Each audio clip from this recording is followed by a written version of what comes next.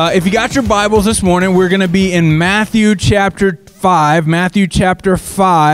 Last week, we started this series on the Sermon on the Mount, and we're calling it Red Letters. Why are we calling it Red Letters? Great question. The reason why we're calling this is because in many Bibles, Jesus' words, Jesus' statements, Jesus' quotations are in red letters. And the Sermon on the Mount in Matthew chapters 5 through 7 is the longest recorded public message that we have from Jesus. He went and he spoke to a crowd of people, and this is the longest recorded public message of Jesus in the Gospels, in the four books, Matthew, Mark, Luke, and John, that tell about Jesus' life and his story. And so we're looking at this message of Jesus to people, and we're seeing, well, what is Jesus' message to us? And so this is Matthew chapter 5 through 7, and we're just walking through the things that Jesus said in this series. Many call the Sermon on the Mount the manifesto for the kingdom of God. And last week we talked about how when we read Matthew's gospel, when we read what Matthew wrote to us, it's really important for us to understand the point that Matthew was trying to make. And the point was that the kingdom of heaven was at hand. The kingdom of heaven was present in the person of Jesus. So God's kingdom that, we're praying for, that we hope we're going to get to heaven one day, we believe that. When we sing these songs and we talk about how Jesus is coming again, when Jesus came to earth, his kingdom was with us right then. God's kingdom broke through, and in the person of Jesus, the kingdom of heaven was at hand. And that was Matthew's point to his book. We talked about how crowds followed Jesus because of his miracles, but disciples were the ones who were like all in, and we talked about how we need to be all in last week. Are there some people who are interacting with the message of Jesus that are going to follow it at a distance? Yeah, there are. There are some people who are just going to be casual fans. Like this, we talked about the idea of the Suns. I'm a big Suns fan, and I can go to the arena. I'm just a casual fan, but I'm not doing the stuff to be a part of the team. I'm not doing the stuff to be actively involved, but Jesus gives us the opportunity as his disciples to be actively involved in what he's doing in his kingdom. So today I want to kind of switch gears, and we're going to look at what Jesus said to us, what Jesus' words say to us. Before we begin, let me pray. Heavenly Father, we thank you for this time.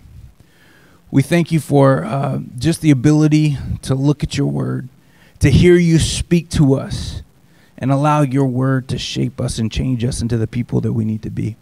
Father, I pray that you would just open it up to us today, illuminate it in our hearts, and let us become more like you in Jesus' name. And everybody said, amen, amen. Every person alive, they carry a narrative. They carry a story that they tell themselves about themselves. You do it all the time. I do it. We're hardwired to do it. Stories we believe about ourselves, they connect events in our lives. They connect events, and other people are woven into our stories, and they're woven out of it. But these stories shape how we see the world and how we view ourselves. They shape how we see the world and how we view ourselves. Some believe that the narrative that, they've heard, when they were younger or something, that they would never amount to anything. And so they grow up with this idea that they're never going to amount for anything, or that they're a nobody from nowhere. Some people believe that they're the smartest person in the room because they were always told that they were so smart and smarter than everybody else, and they walk into every room thinking, well, I'm the smartest person in the room. But they always usually get caught up because there's stuff that just happens that no one knows about. Some people are told that they're pretty. Some people are told that they're ugly. Some people are glad that we're wearing masks right now. Some people are glad that we're stopping to wear masks, some people are told that they're pretty. They're told that they're ugly. Some are that they're always going to be poor. Some that they're rich. The point is that we all have these stories and these ideas that we've heard all of our lives, and we're convinced ourselves to believe them. And that's the way we just think life is. That's the way that we just think it is. It's always going to be this way. It'll never be different. This is just how it is. It is what it is, and we'll just have to keep going. You guys know what I'm talking about? Have you ever heard those stories about yourself? You ever thought about those stories about yourself? For his whole adult life, my brother-in-law, he thought he was 5'7". He thought he was 5'7". But one day, somebody's like, there's no way you're 5'7". We're going to measure you. And they actually, we were in an office building, and they put him up against the wall, and they measured him, and he was like 5'5.5". Like, he wasn't even like 5'6". And it just ruined him. Like, he was like upset and depressed for days because he had this idea that, man, I'm 5'7". And he's like, no, you're not even 5'6". You're not even there. You're not even where you thought you were. And that's just like, for us, that's the stories we tell ourselves. We carry around stories, things we believe about ourselves. Next weekend is Mother's Day, and I want to start by looking at a mom story real quick, and we'll tie this into what Jesus is talking about in the Sermon on the Mount. Matthew tells a story later in chapter 20 of this mother who had 2 sons, and both of these sons were disciples of Jesus, James and John. And James and John's mother comes to Jesus, and she's like, hey, Jesus, when your kingdom comes, and you're sitting on a throne, here's what I want you to do. Can you have my 2 sons sit at your right hand? Because I want them to be in a place of honor. And the thing, what you have to realize is that Jesus had like 12 disciples, but he also had three of those 12 that were like really close to him: Peter, James, and John. James and John were brothers, these 2 ladies' sons. And so these guys were already close to Jesus. They were already close there. But Jesus tells her, he's like, you know, you want them to be in this place of honor in my kingdom, but you don't really know what you're asking. You don't really know what you're asking, and it's really not my place to put them there. It's God's place. And he tells her this. He says in Matthew 20, verse 25, you know the rulers of the Gentiles lord it over them, the rulers of the people who don't believe. They lord it over them, and their great ones exercise authority over them. It shall not be so among you, but whoever would be the greatest among you must be your servant, and whoever would be the first among you must be your slave, even as the Son of Man came not to be served, but to serve and to give his life as a ransom for many. And so what we see Jesus doing here is where a mom says, hey, I want my boys to be in a place of honor. Jesus flips the script on her and he says, look, if they're going to be in a place of honor in the kingdom, they're going to have to serve. They're going to have to make themselves be last so that they can be first. And so there's this idea that Jesus is touching on here, that when we're talking about the kingdom of God, the world's way of doing things, the world's way of seeing things, the world's way of operating is very different from the way that the kingdom of God operates. The values that we see in our world is very different from the values of the kingdom of God. We see this in the story, and we see this when Jesus opens his message to us in the Sermon on the Mount in what a lot of people call the Beatitudes. And that's what we're going to look at today.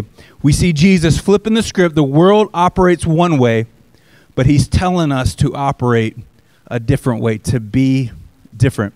Jesus begins the Sermon on the Mount with the Beatitudes. That's Matthew chapter 5, verse 3 through 12, and that's where we're going to be today. There's 2 schools of thought when you look at these things that Jesus says about how we should be and what it means to us. The first is that what we're going to read here in a second is a list of virtues. These are a list of things that if I'm going to be a follower of Jesus, I must try to be like this.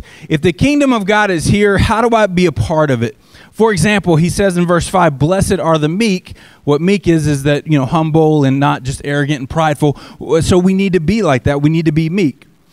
So it's a list of virtues that we have to follow.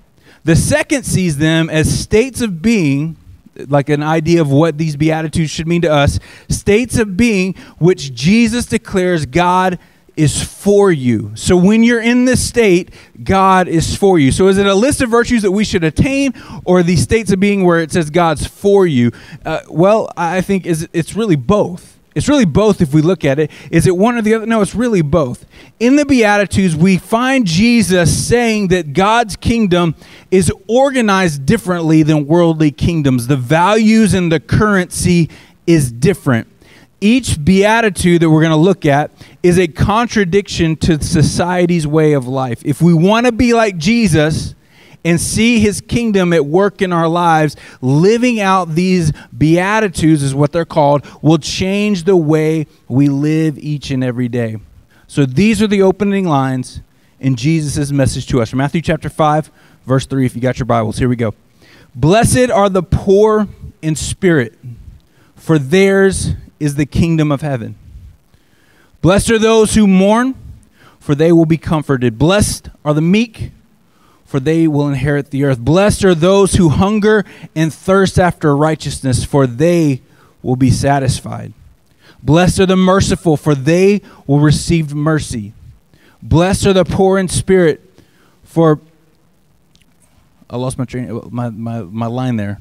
Blessed are the pure in heart, for they shall see God. Blessed are the peacemakers, for they shall be called sons of God. Blessed are those who are persecuted for righteousness' sake, for theirs is the kingdom of heaven. Blessed are you when others revile you and persecute you and utter all kind of evil against you falsely on my account. Rejoice and be glad, for your reward is great in heaven, for so they persecuted the other prophets who were before you.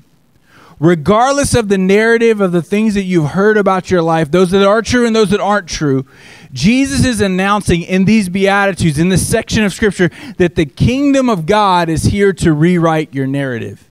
Most of us would say, man, in those situations, man, I don't want to be poor in spirit. I don't want to be hungry. I don't want to have to be meek. I don't want to have to be a peacemaker where I'm always having to mend fences and getting into conflict and doing all this stuff. I don't want to have to do that. But he says here that this is where God is working. This is where God is operating in these margins, in these areas. And so the kingdom of God rewrites our narrative in these circumstances.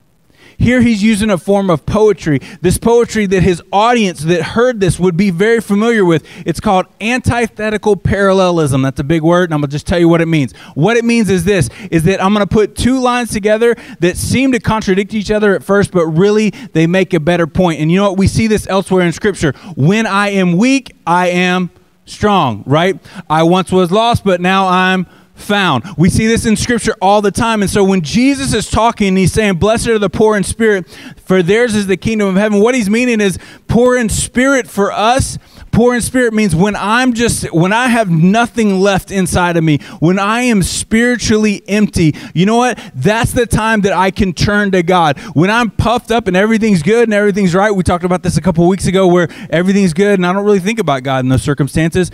That's a dangerous spot to be. But when I have nothing left inside of me and I lift my hands and I call out to God, theirs is the kingdom of God. In those circumstances, God is going to be with you. He's going to be for you. He's going to be walking there with you. And so Jesus is declaring here in these situations that life is different in the kingdom of God. What does blessed mean? Well, if he's talking about, he says blessed here like 40 times, it seems like. What does it mean? In the word, the section of Scripture that we talked about, it's called the Beatitudes, and it comes from a Latin word mean beat us. And some of you guys are like, yeah, it does sound like we're beating us. No, it doesn't. That's not what it means. Beat us, it just simply means blessed or happy. But blessed doesn't necessarily mean happy, because those who mourn, he's talking about blessed are those who mourn. You wouldn't be happy when you're mourning. That's contradictory. It doesn't make any sense. What it means is, another way of looking at it is congratulations to. Blessed means congratulations to. Well, why would he say congratulations to you when you're in these states? Because blessed shows how God views our current state, how his word is about, and what his word says about us instead of how we feel at the time. So many of us are driven by our emotions. If we have a good day, everybody in our house has a good day. If we have a bad day, everyone in our house has a bad day. Is that you in your house? So many of us are driven by our emotions. We're driven by, and we think that the quality of our relationship with God is based on the circumstances around us. If I only lived better, if I only acted better, if I only did more good things, then the good things would come. But the blessing here that he's talking about is not based on how we feel. In the Beatitudes, Jesus is addressing our feelings head on. You can't always listen to your feelings. You can't always listen to your heart. Biblically speaking, I know our culture likes to say, listen to your heart, follow your heart, do whatever your heart tells you to do. Biblically speaking, the Bible says that our heart is corrupt, that it will lead us the wrong way, that it will take us down don't need to go. And so for us, we have to say that, man, whatever my feelings are, my heart, whatever it's telling me to do right now, I need to understand God's view of it instead of what my feelings are saying. You might not be in a situation, you may find yourself in a situation where it feels like your prayers are not getting answered. You ever felt like that? I'm a pastor, I feel like that. I feel like that where like, man, I don't know if God's hearing what I'm saying right now. Maybe it's hard when you're around people at work and they're all laughing at the jokes and things like that, but you as a believer say, you know what, I can't participate in that. I can't do that. Or you see guys cutting corners and they're getting ahead in the job and you're like, man, I can't do that. I can't participate in that. Sometimes it's hard, and if we're led by our feelings, what we're going to end up doing is whatever the easy thing is. But Jesus isn't calling us to the easy thing. What he's calling us to do is to operate in his kingdom. And so we have to understand that our feelings will lie to us. Our heart will lie to us. It will lead us down the wrong paths, but God's word will not lie to us.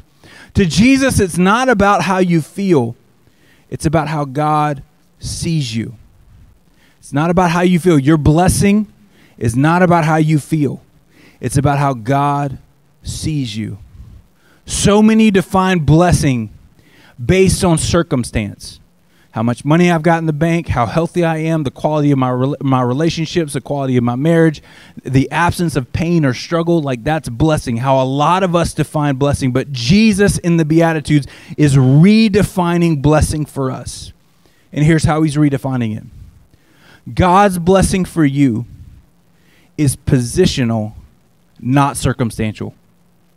God's blessing for you is positional, not circumstantial. What does that mean? We are blessed because we are in Christ. We are his children. We are his people. We are his saved. He saves us. We're in Christ. We're a new creation in him, not because of whatever we're going through. And so for your blessing today, you can be going through hell right now. You can go through sickness. You can go through pain. You can go through struggle, all this stuff. God will still bless you in the middle of whatever it is you're facing because you are his child. And so whatever it is that you're facing, you can get through it because of God's blessing on your life, because you are his. In the Beatitudes, we see that Christ is not only rewriting our personal narratives, he's also writing the systemic narratives of the world. Every culture has a system. We all have our own stories. We all have our own systems. Every culture that we're a part of, it has our systems. The system that is formed by common values and behavior. In the West, Western Europe, America, Australia, our belief systems or whatever that we're in, we operate in an idea that fairness and justice should be over everything else. Like that's what we think. Fairness and justice. Is it fair? Is it just? How many of you guys have ever heard someone scream at a ref? That's not fair, right? How many of you guys have ever screamed at a ref? That's not fair, right? We just think that fairness and justice are the two things that should be. And when people get upset, when they get angry, typically it's over issues of fairness and justice. This tends to be regardless of your religious beliefs. It's cultural for us. And fairness, for a lot of times when people talk about church and they talk about the things of God, we look at, fair, what's not fair, and they look at things like hell, and they're like, well, how could a loving God do that? Like it becomes a fairness question. Is it fair for God to do that? And it's like, how could that happen? But if you look at things rationally, that's really not an issue about fairness or justice from a human perspective. Let's look at it this way. How many of you are parents in the room? Any parents? Wave at me. Parents, you got kids. You've had kids before. All right. How many of you guys, if you're not parents, you've ever led anyone in anything? Like you've led something. You've had people that reported to you. Maybe there's a volunteer role or something like that. Maybe you're a team captain. Maybe, something you've led people. And you've had to make decisions. You had to make decisions on how you were going to discipline your kids, or you had to make a judgment call, but you only had some of the information. You only had part of the information. You didn't have all of it. You had part of it, and you had to make a decision, and you made the wrong decision. Has that ever happened to you? It's happened to me a lot. I've made a wrong decision because I didn't have all the information, right?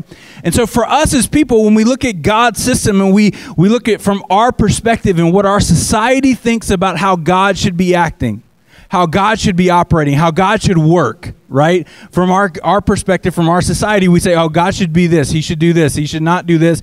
This is how God should be. But the thing is that we don't know everything. We're making all our decisions on partial information. We're making all our decisions on just assumptions that some things are a certain way. And the thing is they might not be. I know for me, a lot of times as a parent, I have to go back and I have to apologize to my kids because once I got the whole story, I realized that I made the wrong call. But we have to understand that God is perfect. God is perfect. And so when God says something to us that maybe doesn't make sense to how our society thinks or how our society values things or how our society operates, we have to realize that it's not God that doesn't know everything that's going on. There's nothing that's going on in our world right now that surprises God. You might be like, man, dude, COVID threw me for a loop. I was not ready for that.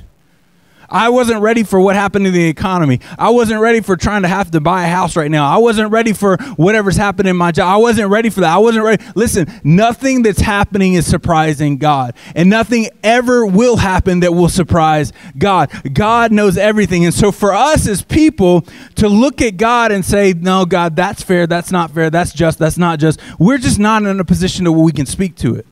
Without omniscience, that's knowing everything, the ability to know everything at once, fairness is not possible. Without righteousness, perfect righteousness, never making a mistake, being perfect, without sin, without blame, justice is not possible. And so when we try to define these things for ourselves, when we try to define them for ourselves apart from God, when we try to define them for ourselves within the culture and apart from the Bible and what it teaches us and how it shapes us and what God says to us, when we try to define justice and fairness for ourselves, we end up with a cheap, orphaned version of it that can't stand up under the weight of itself. So Jesus redefines these systems to us in the Beatitudes. He reminds us that God's way is very different than our way. God's way is very different from our way. Isaiah chapter 55, verse 8 and 9. For my thoughts, this is God talking, for my thoughts are not your thoughts. Neither are your ways my ways, declares the Lord. For as the heavens are higher than the earth, so are my ways higher than your ways and my thoughts higher than your thoughts. So we can't come to God being like, man, God, I need you to kind of morph into my own way of thinking. No, that's not how we come. We come asking him to shape us. We must ask God to shape our patterns of thought into his image. Instead, what many try to do is we shape our image of God into the pattern of our thoughts. We find a version of God that agrees with how I think God should be, but that's not the case. We must let God shape the pattern of our thoughts into his image. When we come across anything in scriptures that contradicts our way of thinking, that contradicts what we think is valuable, that contradicts, we must let it shape us instead of throwing it out. For the next couple of minutes, I want to look at each beatitude. I want to look at each and every one of these. And I want to talk about how it contradicts a view of the world that's really a value in our culture, and about how God's promise is different. So first off, we talked about blessed are the poor in spirit. I say blessed. That's like the King James version of it. It's blessed. I just like to say blessed, right? Because no one says blessed anymore. Do you say blessed? I don't say that. Blessed, right? So if you hear me slip up and I say blessed, that's just because I grew up in a church that talked King James, all right? So anyway, blessed are the poor in spirit. Blessed are the poor in spirit. What does that mean? Again, emptiness of spiritual resources. A lot of us would think, dude, that's a bad place to be. And you know what? It kind of is. It kind of is a bad place to be. But here's the thing. In a world that values pride and personal independence, how many of you guys have ever heard somebody tell you, you need to pull yourself up by your own bootstraps. You need to get yourself together. You need to be in personal responsibility and do that. And here's the thing. There's some things that biblically that you need to take personal responsibility for. This is not a message against personal responsibility, but what it is a message is that all of us are broken. All of us need Jesus, and all of us can't operate in pride in this idea that we have the strength in and of ourselves to ever get there on our own. We need God. And so when we come to God with this attitude of being poor in spirit, what happens is our pride, our personal independence, all of that melts away. And when we do that, we see the kingdom of God. I've got this chart up here. If you guys want this, you can type it all out, or you could just email me, Jeff@connective.church. I'll email all of this to you. I'll just give you a nice little chart. Good. What's God's reward for us? The kingdom of heaven. How do we develop this attitude? James 4, verse 7 through 10. Todd, I don't have these verses. Don't worry about following me. Just hang with me. Submit yourselves to God, therefore to God. Resist the devil, and he will flee from you. Draw near to God, and he will draw near to you. Cleanse your hands, you sinners. Purify your hearts, you double-minded. Be wretched and mournful and weep. Let your laughter be turned into mourning and your joy to gloom. Humble yourselves before the Lord. When we get in the part of humbling ourselves before the Lord, what does James say? Then he will exalt you. When you are at your bottom, when you're at the end of your rope, when you're like, man, I cannot figure this out on my own, that's where God meets us. In my weakness, I am strong. So you don't have to have this idea, this cultural value of figuring it all out on your own. In your weakness, you are strong. The next one, blessed are those who mourn. Blessed are those who mourn, for they shall be comforted. We live in a society that believes that you should pursue happiness at all costs. It's even written into our documents. But sometimes, man, happiness is just not there. But God will meet you in your mourning. God will meet you in the times where you are broken. God will meet you in the times where you just feel like I cannot take one step further. I just don't know what to do. God will meet you there. And it says, blessed are those who mourn, for they will be what? Comforted. Comforted. In James 4, verse 10, we just read it. When we humble ourselves before the Lord, he will exalt you. He will exalt you. Blessed are the meek. The next one, blessed are the meek, for they will inherit the earth. In a society where we elevate power and control, my status is how many people report to me and will jump when I say jump. My relationships in my house are based on my ability to manipulate them to do the will that I want them to do. Whatever is power and control. Can I control other people? No. Jesus says, blessed are the meek. What does meek mean? The meek means humble. Meek means I'm not trying to control. I'm not trying to dominate. I'm not trying to lord over other people. For these people, what's God's reward? They will inherit the earth. They will inherit the earth. Matthew 11, verse 27. All things have been handed over to me, Jesus says, by my Father, and no one knows the Son except the Father, and no one knows the Father except the Son, and anyone whom the Son chooses to reveal to him. Come to me, all you who are weary and heavy laden, and I will give you rest. Take my yoke upon you and learn from me, for I am gentle and lowly, and you will find rest for your souls, for my yoke is easy and my burden is light. When we are meek, when we humble ourselves before God, we will inherit the earth. The next one, righteousness. Blessed are those who hunger and thirst for righteousness, for they will be satisfied. Interesting that he says they will be satisfied. When we hunger and thirst for righteousness, we will be satisfied. So in a culture that values pursuing my personal needs, my personal wants, my personal desires over anything else, in a culture that doesn't even know the difference between my wants and my needs, like we just think they're all one and the same thing, like we just pursue everything, like it's just all about getting. When Jesus says, listen, it's not about what you can accumulate, it's the righteous life that you live that will make you satisfied. It's the righteousness that you have that will make you satisfied. When you are righteous, when you do the right thing, when you serve God the right way, then you will be satisfied. Philippians 3, verse 7 through 11. But whatever I gained, I count as loss for the sake of Christ. Indeed, I count everything as lost because of the surpassing worth of knowing Christ Jesus my Lord. For his sake I have suffered the loss of all things, and count them as rubbish, in order that I might gain Christ and be found in him, not having a righteousness of my own that comes from the law, but one that is through faith in Christ, the righteousness from God that depends on faith, that I may know him in the power of his resurrection, and I may share in his suffering, becoming like him to his death, and that by any means possible I may attain the resurrection from the dead. Righteousness makes us satisfied. The next one, mercy. Blessed are the merciful, for they will receive mercy. In a society that looks for strength without feeling, strength without compassion, like this person is strength. They're a strong man. They've got all their stuff together, but there's no compassion in them. You see it all the time on social media, all the time.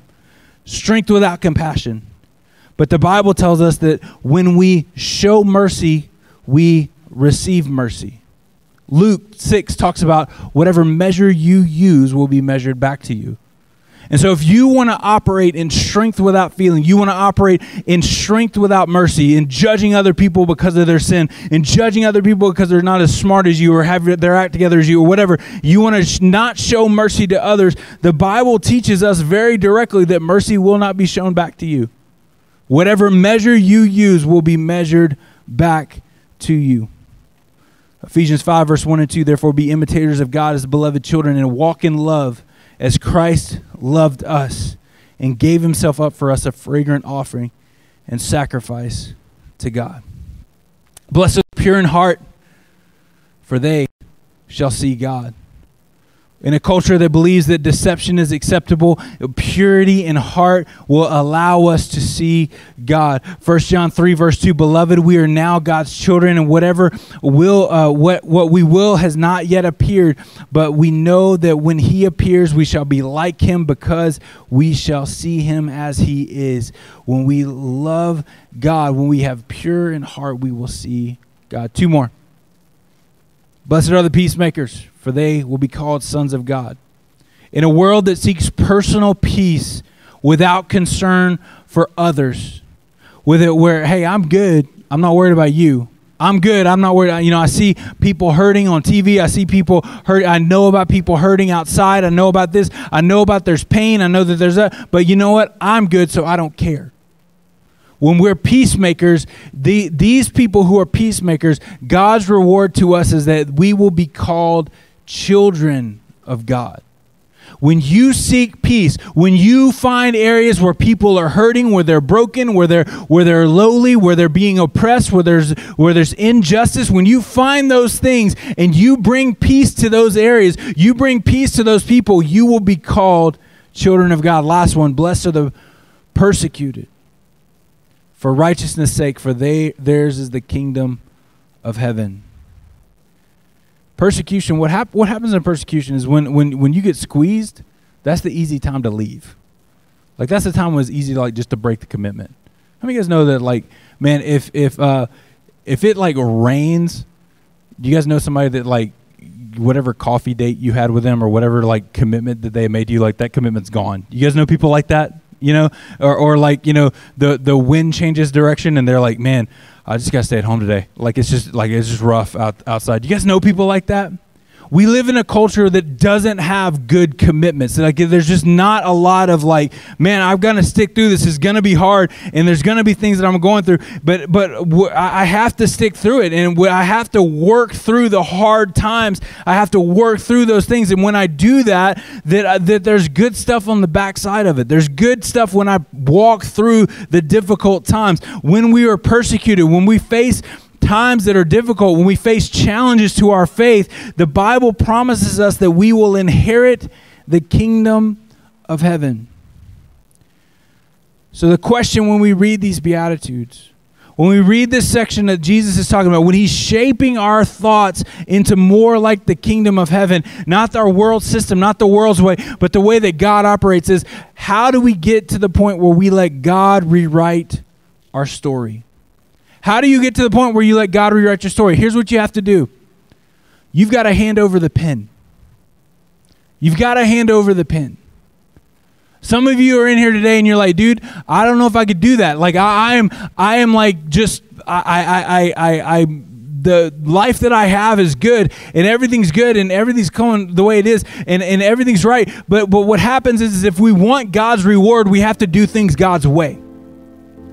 And that requires us to hand over the pen, and instead of writing our own story, we let God write the story for us. Instead of approaching God's word and as something that maybe we agree with and maybe we don't, and disregard the parts that we don't, instead of doing that, we let it shape us and know that God's word is right. And so this morning, the challenge to us is that we hand over the pen and let God write our story.